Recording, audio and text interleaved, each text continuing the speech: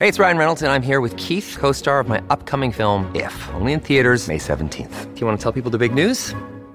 All right, I'll do it. Sign up now and you'll get unlimited for $15 a month and 6 months of Paramount Plus Essential Plan on us. MintMobile.com/switch. Upfront payment of $45 equivalent to $15 per month. Unlimited over 40 gigabytes per month. Face lower speeds. Videos at 480p. Active Mint customers by 531.24 get 6 months of Paramount Plus Essential Plan. Auto renews after 6 months. Offer ends May 31st, 2024. Separate Paramount Plus registration required. Terms and conditions apply if rated PG.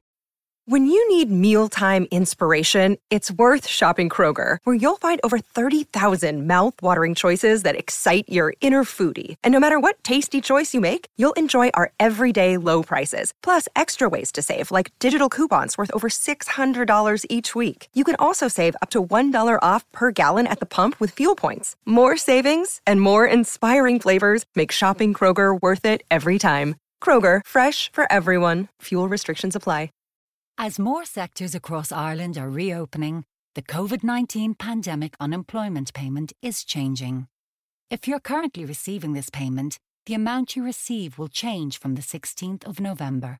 To find out more about how these changes will affect you, visit gov.ie/PUP changes, a Government of Ireland initiative brought to you by the Department of Social Protection. Welcome to Blood and Mud's spin-off content, A Rugby Life, where we have a chat with somebody about their life in rugby, because it does what it says on the tin. It's clever like that.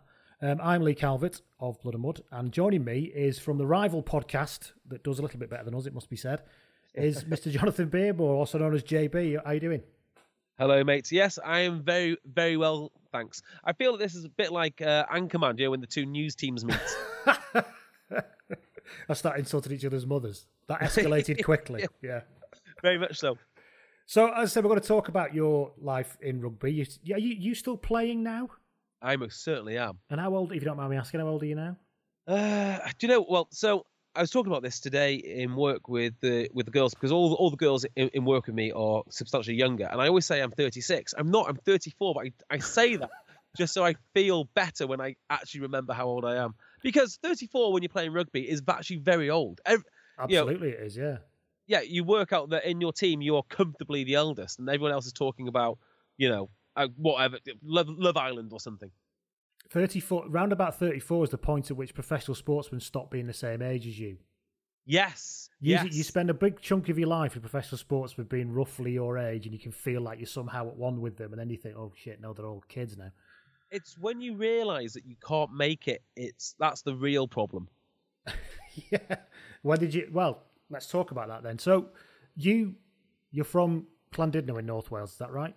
No. I'm from Penrhyn Bay. Ah, right, yeah. Between Colwyn Bay and Llandudno. Yes, I'm aware of it. So the closest town is Llandudno.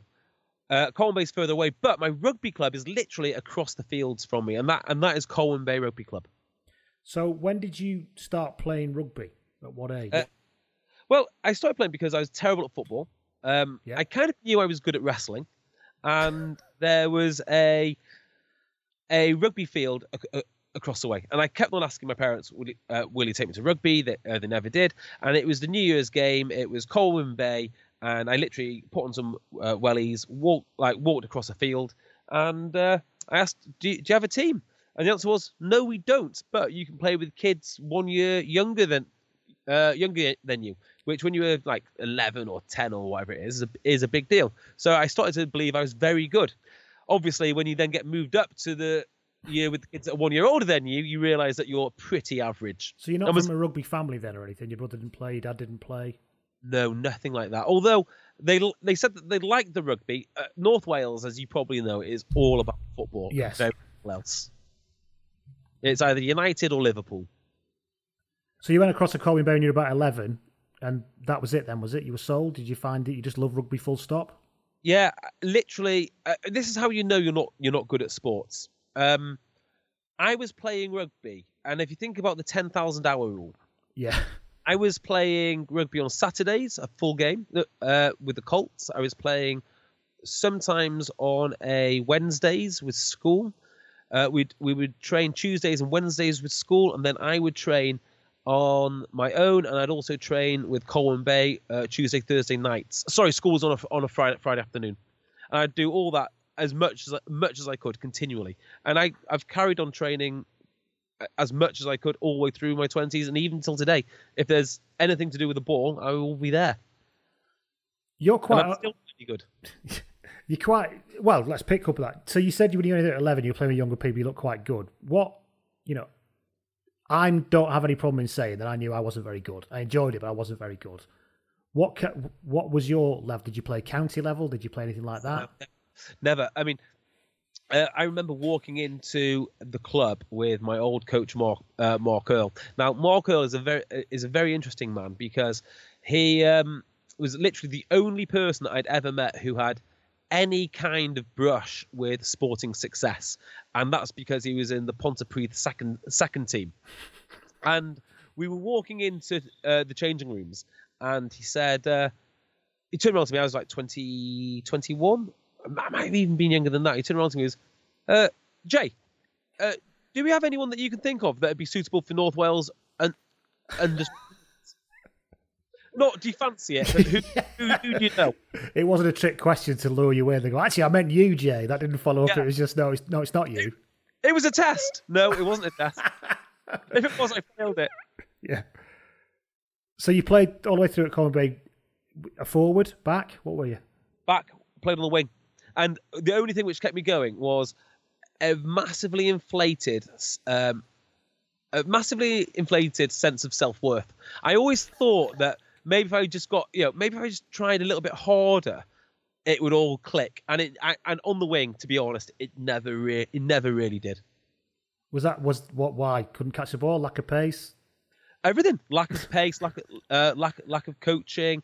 Pace wasn't too bad. I was always a fairly big bloke. And it wasn't until I went over to Manchester, when I joined Broughton Park. And the first few years of coaching there was equally as bad as Colwyn Bay. But I did do two things. One, I got sick of the coach there, because the coach was a guy who once played for Ireland. He might have played for Ireland, but an absolutely abysmal coach who just never picked me on the wing. So I decided, right, I'm going to move into the forwards, and that was looked after by a really, really great guy.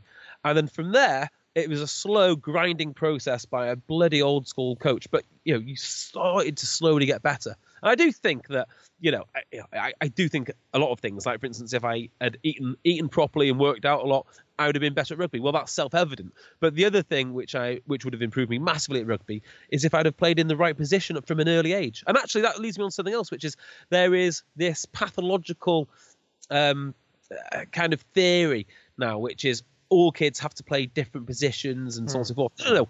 Find the position that you're good at early doors and stick to it. I think there's something about... I think that can be conflated with skills development, the different position thing. And I think skills development is massively important, because otherwise just massive blokes can't pass when they get to the age of 15 or whatever, massive blokes. So, but yeah, I see what you're saying. Because there is something about... I think in rugby union in particular, rugby league not so much, rugby union does have high specialism. Yes, seriously absolutely. High specialism. Yeah. If you are a second row, right, and I've played a lot of second row now, your basic job is to hit as many rucks as you possibly can. And that sounds like a basic, simple job. But actually,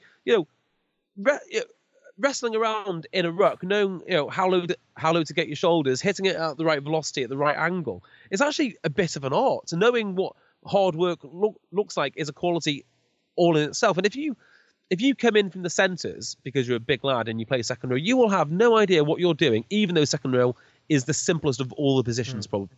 And that's not the line-out stuff. There's something, when I came over and played, I played union in school and I played rugby league when I was at uni, and I came back to union afterwards. And there is something about the rhythms of union that are really hard to coach.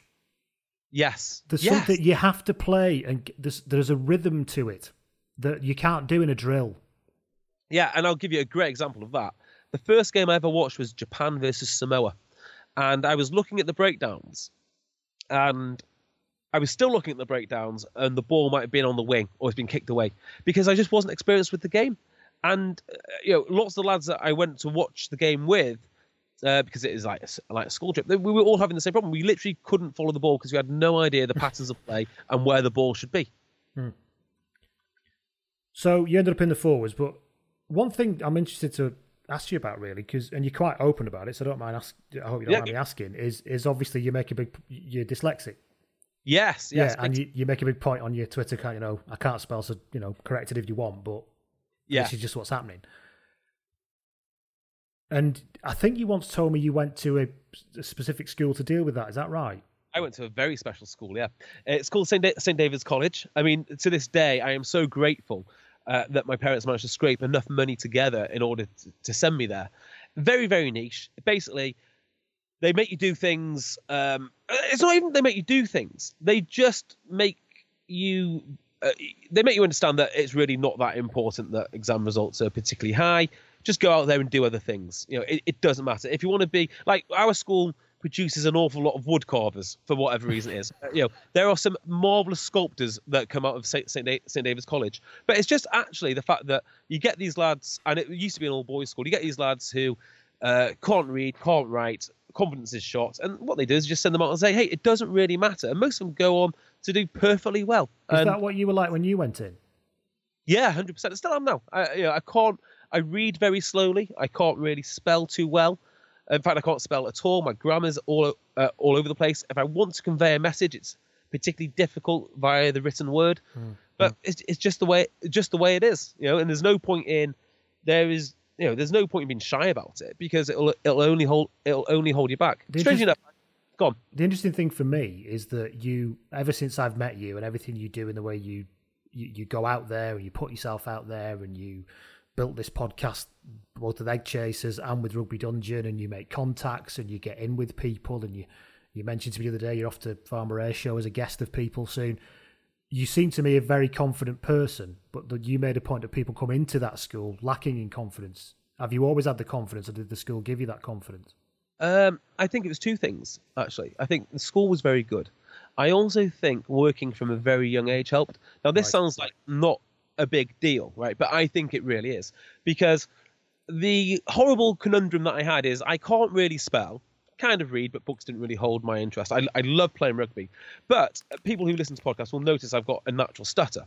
Now, this stutter is still disruptive, but nowhere near as bad as it used to be. I literally couldn't say a word. I couldn't reverse the charges on a phone call and say my own name. Jonathan, for a person who's got a stutter with its 3 syllables, is a nightmare. Yeah. But for whatever reason it is, my grandmother, who owns small reasonably sized coaching hotels in Llandudno, made me wait tables. And I used to stand in front of these tables, stuttering, trying to take orders. Like, just asking, what do you want? Do you want soup? Could take me 30 seconds. But you just had to go out and do it over and over again to a new set of strangers over and over again. And eventually you kind of got How many times did you not want to do it before you were happy with doing it? Every day. Like, you wouldn't, like, even in rugby, when I was 19, you don't talk on the bus. You don't, you don't read in public. I wouldn't, until about 5 years ago, I wouldn't put my hand up and ask a question in a public situation, because I don't think I'd be able to say it. The thought of saying or talking in front of a large crowd of people is just completely off the table. Completely off the table. And when you see these charities or people that work with people with stutters, a lot of people just never get out of it. And you think, well, what on earth will become of these people? And it's a weird one, because no one ever sees it. No one ever sees it because these people are incredibly quiet. And, take the BBC, who make a big song and dance about diversity and disabilities being visible, so on and so forth. When's the last time that you saw someone with a serious stammer in any form of media? They just don't exist. Well, apart from a documentary about people with serious stammers, no, they don't. They don't tend to. You don't see them, do you? Yeah, exactly right. Because they just don't want to be out there. So yeah, I had those two. What things. on earth possessed you to decide to start doing something where you broadcast your voice to literally tens of thousands of people? I just felt that I had something to say about rugby.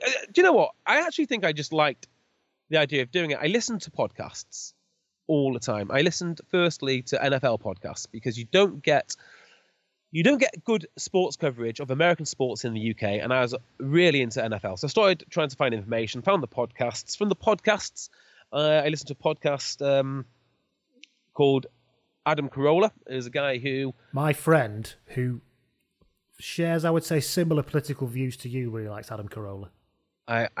I love the guy. I mean, everything. And he was one of the first, wasn't he? He was like in the millions. He was almost one of the first in the world, wasn't he? Adam Carolla. Yeah, pretty much. Like, I've been to watch him live, this, that, and the other. I'm sure if you listen to me broadcast, you might pick up things which I steal, which I really admit. From there, and I thought, it's such an amazing skill for him to have. And then, luckily, I met Tim Cocker, who is my co-host in Egg Chasers. Yeah. At Broughton Park. We just hit it off. I was going to ask you how you met. Is that how you met? You were both playing at Broughton Park, were you, basically? Simple as that? Yeah, we put in a wrestling drill together and I battered him. I beat him 3 or 4 times, convincing. I'll get Tim on next week and see what his view with the wrestling. I'm pretty sure he'll come to the same conclusion as me. Tim played to quite a decent standard, didn't he? Yeah, he's a really good player. I mean, it's a shame that he didn't play more with us. He played at Manchester when they were in the Championship. I mean, limited opportunities there. But you've got to remember, like, when you're playing in the Championship at that level, it's bloody hard. You can play hooker, you can play back row. Amazing natural fitness. He's got good genetics for it. His brother played there. His brother now is coach at Rotherham. He played at London Irish, played at Sale. Bloody good player. Maybe a bit old-fashioned for modern coaches' tastes. But when a coach got to know him and played him, he was always a regular starter. So, yeah, Tim's got a great rugby pedigree.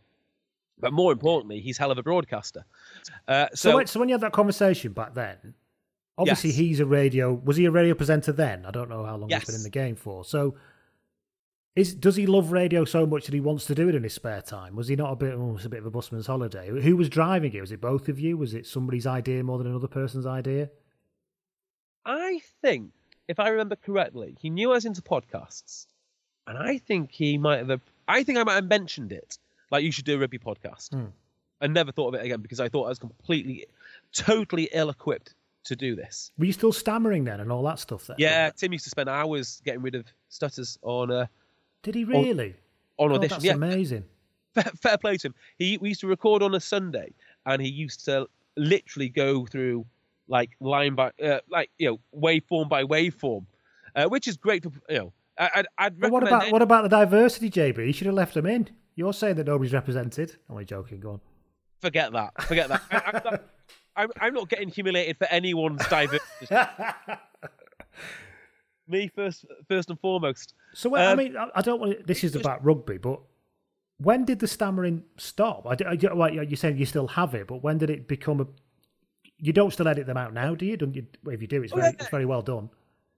No, it still exists. I can't explain it. I can't tell you why it comes, why it goes, what situations it occurs in. Sometimes when I'm interviewing, I tell you when it does occur.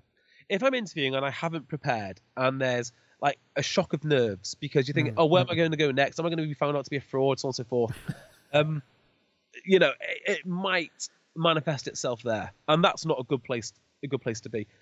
I honestly don't know. And you know what? I don't think anyone really knows.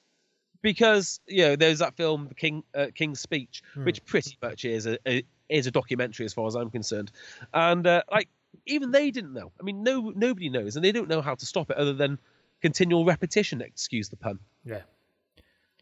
When you were in what's interesting, I don't get into this too much, but you went because of your dyslexia and all that stuff. You ended, and you're obviously struggling in mainstream schooling. Now, is the inference I'm getting. Your parents paid for you to go to a private school.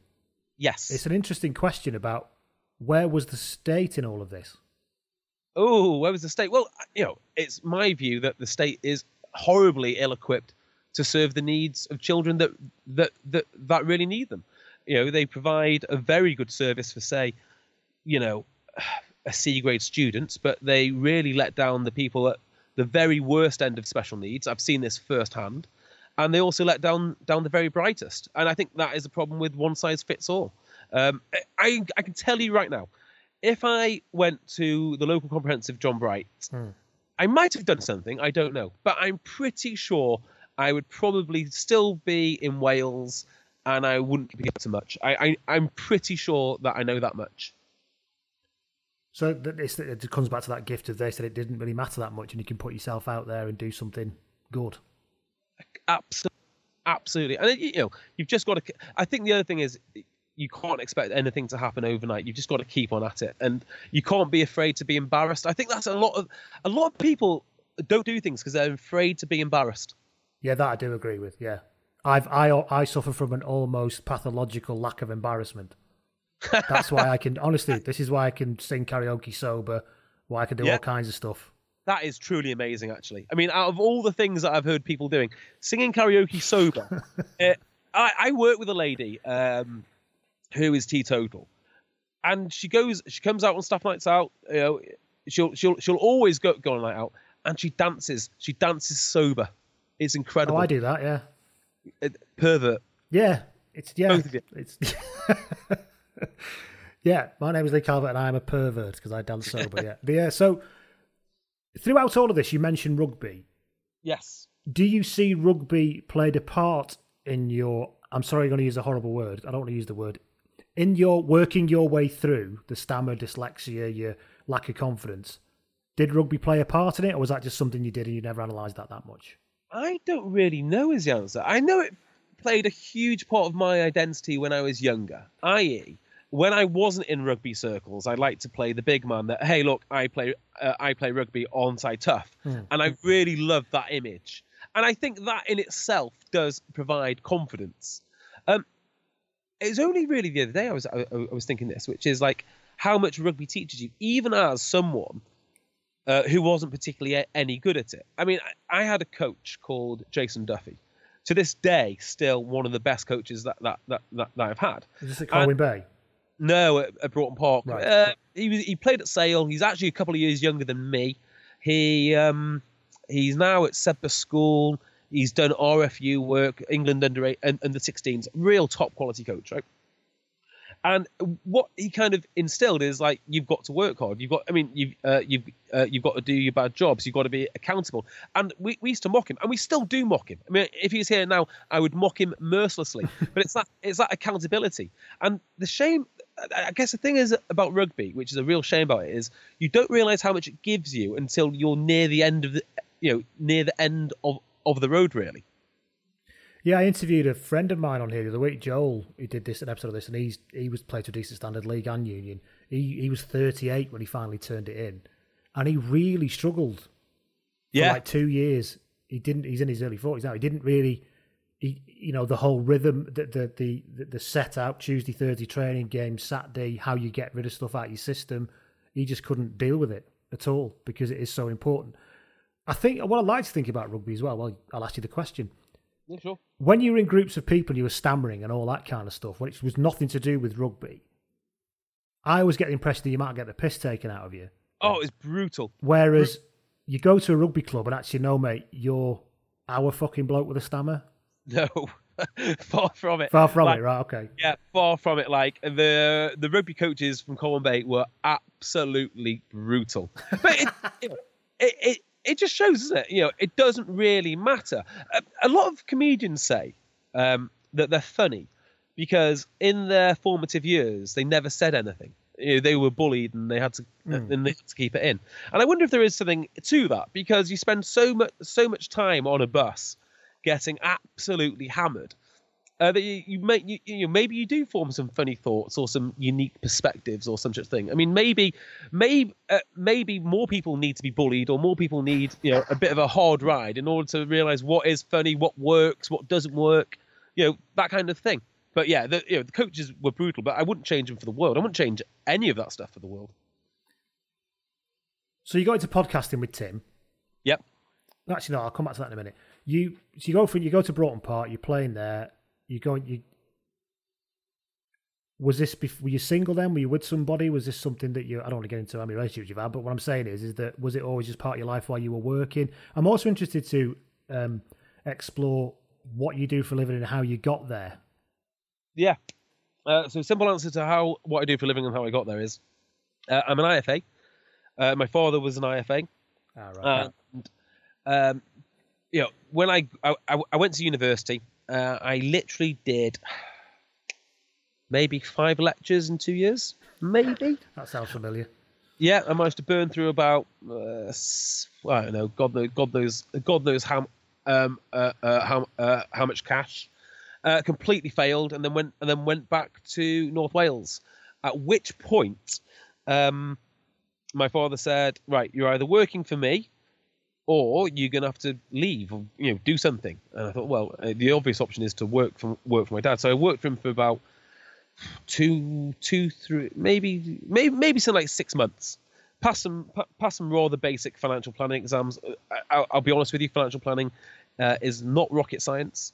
And then I ended up getting a job with probably the worst organisation that I've ever been part of, ever, called Brown Shipley Private Bank. The second worst organisation ever. Brown Shipley Private Bank were some of the nastiest people that you've ever come across. Were they everything what people think private bankers are like? No, nothing like it. They weren't flash. They weren't anything really. They were just snide and condescending. It was like you would take. It's a sort of place, right, that you would take your lunch later, in order so when you came back you had less time in work. I mean, that's the sort of place it was. I mean, really, really, just not particularly nice individuals. And that was on the financial planning side. The the rest of the organisation might have been lovely, but they were really dreadful. But probably the worst organisation that I worked for was directly after that, a company called Montpellier. And these guys are fascinating. They were like 92 different companies, all kind of merged together. And the reason they managed to do this is because there's one guy called. Shall I mention his name? Yeah, why not? He's called Watkin Gittins. He's a Welsh fellow, big rugby fan, and basically he built a tax avoidance scheme. From 1984 until when I was working there, something like a couple of billion quid went through his tax avoidance scheme, and he went around buying these little like these little fiefdoms, and then it was so underhand that they would have like a department for collecting mail, so that if you were a tax client of theirs, you send your post to a central location along with everyone else's post to make sure they got a standardized response in case the Inland Revenue wrote to you. I mean, those levels of those were levels that they went to. Anyway, as you may have guessed, it all went under relatively quickly. But in terms of, I always say to people that I know a lot about financial services purely because I've seen exactly how it should be done. I mean, I worked with a guy, actually, who he used to drive a Porsche. Do you remember the football player, Bobby Petter? Yes. Well, Bobby Petter paid for some tax advice. The only problem is Bobby Petter had no money to pay for his tax advice, so instead handed his financial advisor the keys to his Porsche. So, go back to the IFA. Obviously, you've got to qualify to be an IFA. I know this. I used to work in financial services myself, and my wife qualified as an IFA. But going back to the dyslexia thing, how did you find that? Easy. I mean, thank God. I mean, you want to be an IFA, it's just a bunch of multiple choice exams. It hasn't really moved. In my mind, it hasn't moved on terribly since like the 80s, where you could just go door to door. Well, it has moved on a lot actually, but fundamentally, it's can you get on with people? Can you talk to people? Can you, are you an ethical person? As long as you're ethical, you can do a fairly good job. But anyone trying to pass off IFA work as on par with doctors or dentists or other barrister or something, barrister, do not believe them. And actually, I'd say IFA is probably the pinnacle of the investment world, because there are worse people out there, like fund managers. I mean, I could talk to you about fund managers all day long, just absolute sharks, and they don't produce any value. They don't do anything, So yes. I don't know what the question was, but that's your answer. I asked you about your career and then you. Oh no, is it everywhere? No, sure, stay and sort that out. We can have dinner another time. Amazing. Whether it's cancelled plans... Get in the kitchen and calm down. Or the need for a quick, convenient distraction. Introducing Goodfellas Mini Pizzas. 4 mini pizzas made with respect that cook in 11 minutes. Goodfellas Minis. Embrace the unexpected. As more sectors across Ireland are reopening, the COVID-19 pandemic unemployment payment is changing. If you're currently receiving this payment, the amount you receive will change from the 16th of November. To find out more about how these changes will affect you, visit gov.ie/PUP changes. A Government of Ireland initiative brought to you by the Department of Social Protection. Picked it up, and thank you. So, to come back to the other bit of your career, your podcasting bit, you meet Tim at Broughton Park, you decide to give this a go. Yes. Was it just you two? Did you bring Phil on board? How did you know Phil? So, yeah, Phil is a very good friend of mine who I met through friends of friends. He went to Lancaster University. My next door neighbour, who ended up playing for the Barbarians, went to Lancaster University when we met through him fundamentally, right? Mm-hmm. Now, me and Tim had done a podcast about rugby. When did we do it? 5-6 years ago, maybe. And then I think Tim, being the professional broadcaster, looked at what we'd done and thought, I am never releasing that. I could see the disappointment in his eyes. It's just me and him. He's trying to keep the show on the road, and I'm just not coming up with anything funny or engaging or anything. So I think he just binned that. And I kept on at him. I was like, Tim, can I listen to the podcast? When's it up? And we kept on going on and on and on. So in the end, he decided to come around my house and we recorded another one. But I asked Phil, I said, Phil, do you want to just come and listen to this?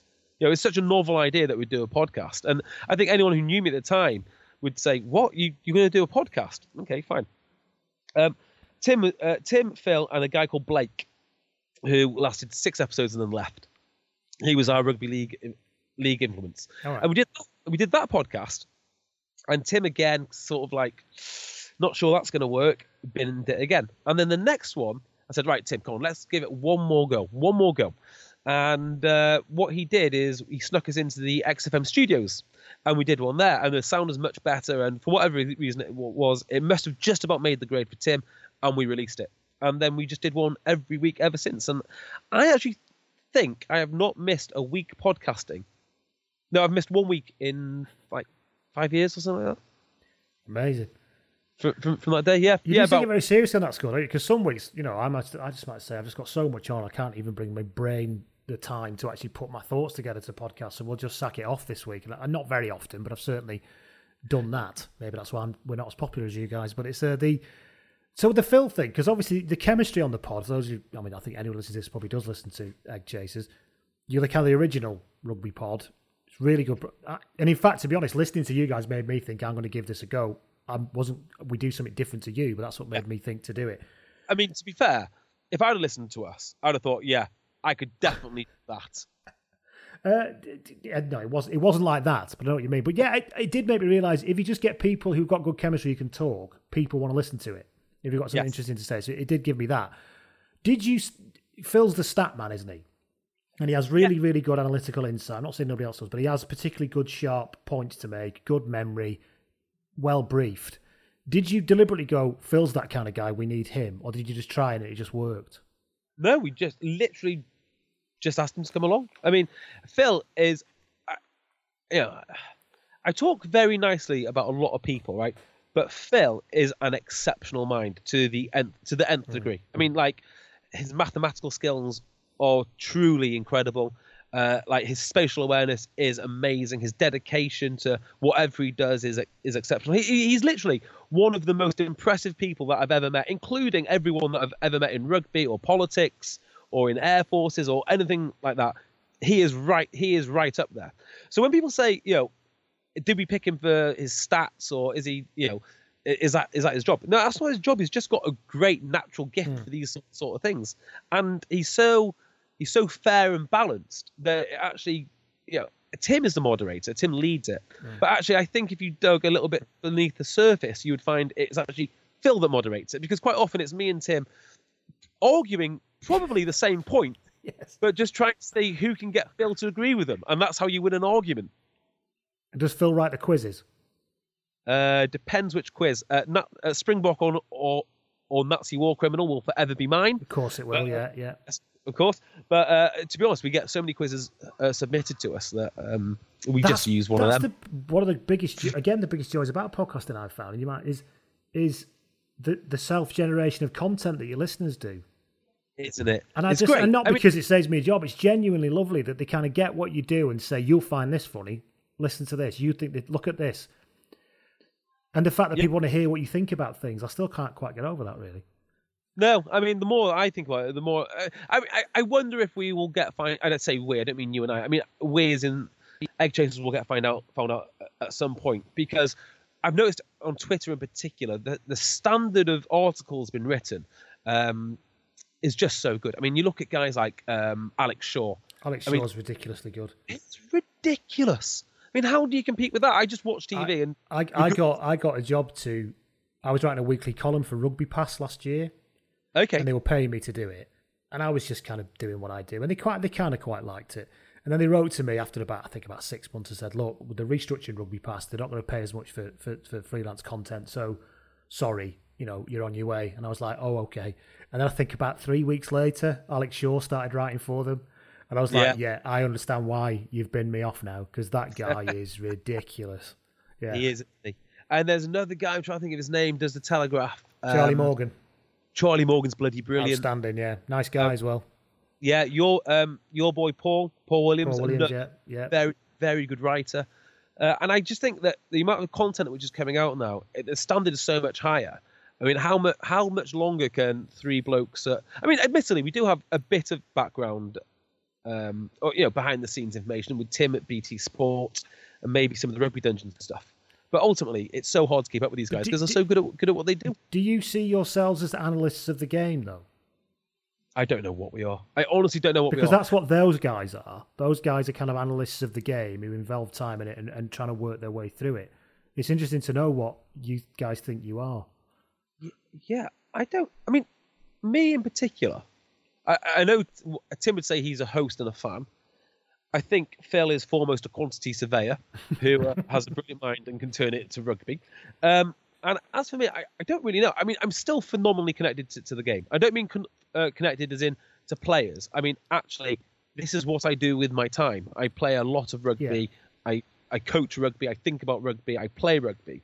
And that's the only small advantage I can see that I have over guys like Alex Shaw, who just their reporting is so good. I'm definitely not an analyst because I'm just not. Maybe. Do you know what I am? That awful thing, influencer, which means you've no particular skill, but for some reason someone listens to you. I guess that's the only thing you can call yourself. Yeah, because I only asked the question because I know I'm not an analyst and I'm not trying to do that with our podcast. If you want somebody to analyse tactically a game, you've probably got a BBC podcast that can do that. You've probably got Phil on your podcast who can do it with help. You've got all those people you've just mentioned. So I don't even bother. We come at it from a completely different angle because I think people just want to hear us talk about the game. I think. As in the game, pluralistically? Yes, as in the game of rugby, what happened that weekend, what's tickled our fancy about it, where, what kind of stream of consciousness nonsense we can go on about related to it. I'll tell you what I try and do, right? And whether this comes across or not, I don't know, okay? But I've taken a leaf out of the NFL's book because there's some of their podcast content is excellent. And what they do really well is they make a storyline out of something which isn't a storyline. I think that in itself is a skill. Now we're not we're definitely not as good as them. But it's things like, what is going to happen in this game? What are the personal matchups? What does it mean to the fans? Are there any underlying storylines? That kind of thing. That's what you guys are far better at than we do. Yeah, and you're one of the best at that. When I don't religiously listen to loads of other rugby podcasts, but I do dip in and out. And Tim in particular is good, and Phil as well, in that kind of that exactly what you've just said. Yeah, and I think it's maybe trying to create storylines. The thing about the NFL content, not to go on about that too much, but it draws you in. And I remember when I first started listening to the NFL podcasts, I'm thinking like, bloody hell, this is massive. That the third string linebacker at Atlanta is returning with the Texans. This is huge. How is everyone in New York not talking about this? And of course they're not. It's only idiots like me listening to these podcasts. I do find the American podcasts and documentaries about sport do a brilliant job of that full stop. I've watched Ken Burns' documentary about baseball. He's the guy who just did the Vietnam War one recently. Yeah. And he did it on baseball. It's 20 hours long. Is it? Obviously in episodes, but in total it's 20 hours long. And it's one of the most fascinating things I've ever watched. And I have never watched a game of baseball ever in my life. Yeah, exactly right. Same with me. Well, I've watched obviously games of NFL, but prior to that, I was just obsessed with like the training and the detail and how these organizations structured and set up, and the whole US sport infrastructure on the documentaries and that kind of thing. It's so brilliant. I mean, like, you will watch a US documentary about the Bengal Tigers, Bengal Tigers? What am I talking Cincinnati about? Bengals. Cincinnati Bengals, right? And maybe the first 10 seconds is an out-of-focus shot of a sprinkler. And I'm still involved because of the music. And, I can see these blurry players walking towards me, but I'm just so into it. The production's brilliant. And I promise I will stop talking about the NFL now. But, one of the things that they did brilliantly in the 60s or 70s was set up NFL films. And I think, actually, without NFL films, the NFL would be nothing like... Yeah, everything they produce is glorious. Yeah. Isn't it? I don't understand why rugby doesn't do the same things, because they tried it with that All Blacks All or Nothing, and it was dreadful. Oh, really? I've still not seen that. I've seen 3 episodes, and I don't want to watch any more of it. I tell you, the man to follow, and I think he'll do some really good stuff, is Jim Hamilton. If you don't know Jim Hamilton, turn off now. But I was talking to him about some of his plans, his documentaries, and they're really exciting. I mean, Rugby Pass have done that one with the Newport Gwent Dragons, or they Gwent Dragons, or they just Dragons, whatever just they Dragons are. Now. Just Dragons, and that was fascinating. I'm thinking, you need to get the fans invested in the stories behind the players. And I think that's the only way they're going to grow the game, whether it be rugby league, rugby union, any sport. And I think that's how American football's done so well. You get so invested with the stories. Speaking of growing things, and the time it takes to do that, every time I've known you for a little while now, met you a couple of times, every time I ever say what you up to, you're always up to an unbelievable amount. You're doing a Love Island at the minute. Just correct me if I'm wrong. You're doing a Love Island podcast, a podcast about fighter pilots. You're doing this podcast, and your rugby. You've kindly agreed to give some time to me to do this. You've got your Rugby Dungeon. You've got the Egg Chasers. You work full time. You've got a young baby. You're married. Yep. You're reaching out to players. You're doing interviews. It's all of it. There's probably other stuff I've not thought of. What's it like in JB's brain? It's a difficult one. Fundamentally, it's a mess. A lot of things get left by the wayside. For instance, I'm in the Rugby Dungeon right now, a little studio that we built, and it is a mess because some things have to get shelved. For instance, I should sort out my wires. I should do lots of things. I just don't have time for that. On the other hand, you do make time for things which are important. I imagine things will change as I've got a daughter. As she gets older, she's going to need more time. I'm sure my wife won't put up, maybe she will put up with it for a little longer. I don't know, but I'm sure things will change. Ultimately, what you've got to do is you've got to get really efficient. So in work, when I get to work, I've just got to get as much stuff done as I can. And being in financial services, it's all target driven anyway. So as long as you're hitting good targets, making someone else money, they're more than happy for you to be there. I think we were lucky because of our situation with Egg Chasers and also Rugby Dungeon. We were able, or at least I was able, to generate some income from that, and that also puts a new slant on it because you can kind of say, well, if I put my job in jeopardy a little bit by doing 4 days hard work rather than 5 days, and there is a little bit of risk there. Well, it's worth it because the opportunity cost of whatever we're making from the podcast probably allows me to do that. But I just find time. I don't know how people say this to me. I don't feel busy. It's not like I feel rushed off my feet or stressed. And I think that's the interesting thing about it, to be honest, Jay, is that you don't feel busy. If you were to present your life to a lot of people, they would probably go, "Oh my God." Yeah, but what else? It's relentless. I mean, what else would you be doing? That would be my other thing. I mean, I think as you get older, you get very much more aware that time is going much, much quicker. Like, what would I rather be doing than talking to you tonight? Probably nothing else. I listen to your podcast. I find you very, very engaging. My other option would be to go and watch the news or some such thing. And if you give me an option of going training and developing a new skill set with the lads at Didsbury Talk H, or having a conversation with Tim, or interviewing a rugby player, a guy that has made it from some academy somewhere and then got all the way through to international, and then maybe he's become a coach. And some of the people that I'm talking to on the Rugby Dungeon, it sounds quite self-referential, but I guess it kind of answers your question. I'm so amazed that I'm even able to talk to these guys. What on earth would I rather be doing? So you mentioned this before, but let's ask the question again. Have you always been this industrious in things that you pursue? No, not really. And I think that's the difference, which is, nobody really gets excited about, I don't know, bar work, or I feel very sorry for people, who haven't actually found the thing which they enjoy doing. I mean, I love that is true, yeah. And if podcast failed tomorrow, or I've still got rugby. I absolutely love that. It's still today. I mean, I'm jaded a little bit, but you get to choose afternoon, and I literally can't wait to go and play. I literally can't wait. And I feel incredibly sorry for people that haven't found that and just show up to a job day in, day out for whatever reason, and just haven't found the hobby or their extracurricular activity or whatever it is. I mean, I would love to be doing this full time, to be honest. Oh yeah, wouldn't we all? But yeah, it's great. Talking for a living is great. Oh, absolutely. That's why I stopped writing. I don't write anymore because I just want to talk all the time. Yeah. Although, do you know what? I get a lot of pleasure out of writing. I've done a few articles. It takes me, as you can imagine, an absolute age. But there is something so much more rewarding about crafting a good article than there is about doing a podcast. Everybody wants to know, are you still banned from Sale? No, I'm not. No, I am very much in the Sale fold, thank God. A little bit of a miscommunication, we might say, but I'm back inside the Diamond Sphere. Well, that's good. Yeah. This industrious thing you talked about playing, would your teammates say you were this industrious when you're on the field? No, absolutely not. My work rate is atrocious.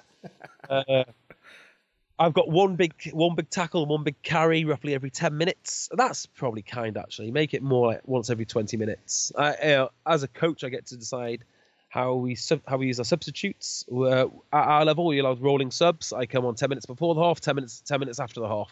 So yeah, I'm in relatively good shape for a 34-year-old that works in office.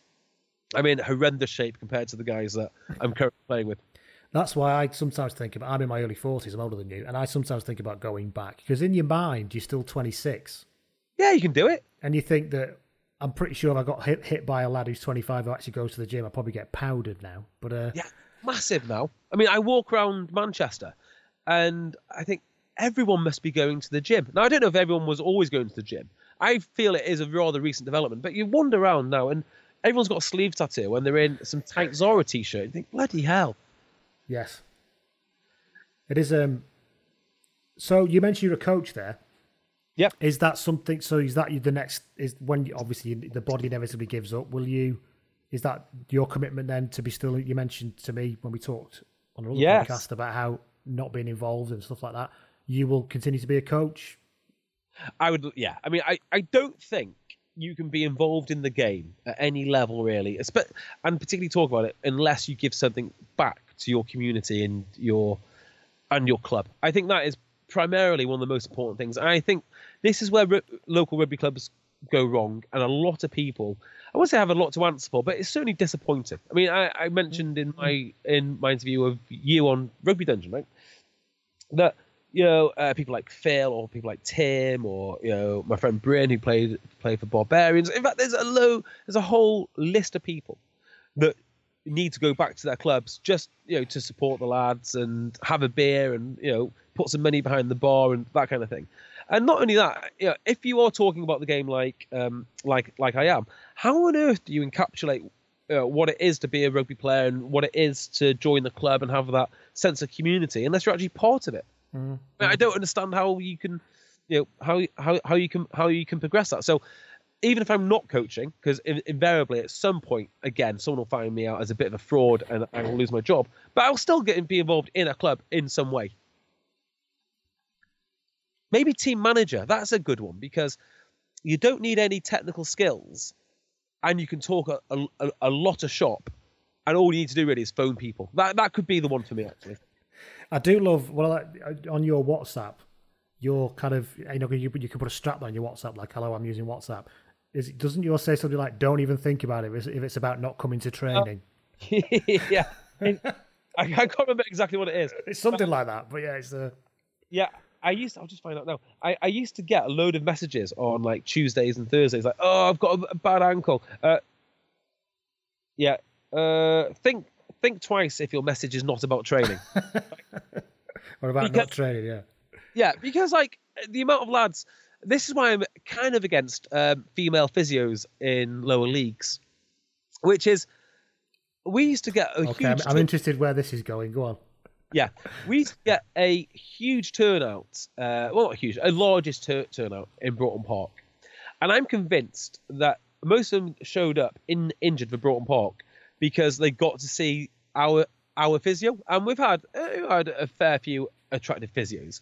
And I just don't think that we should have them there because it is almost an incentive for the boys not to train. In fact, as soon as they turn an ankle or it gets wet, the amount of injuries that you have is absolutely huge. My thing about training is there's so many lads that just text with like a niggle, I can't come down. But yeah, you can put out cones, you can ref a game, you can hold a bag. So that's kind of the thing.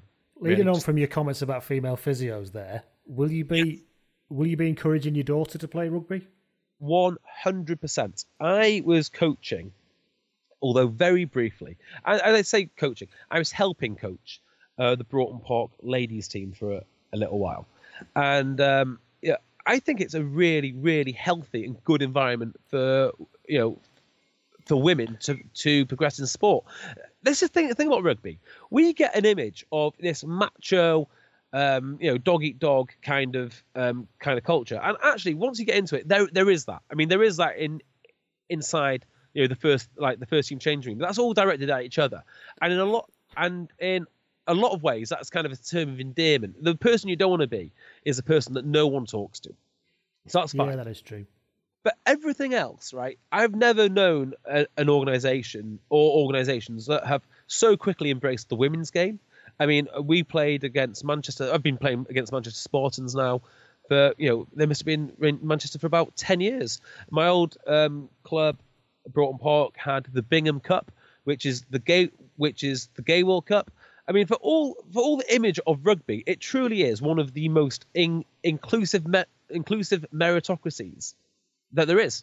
I mean, it's a phenomenal way to get. And here's the other thing: not to go on too much about how worthy rugby is, because we have had this chat already. But isn't it?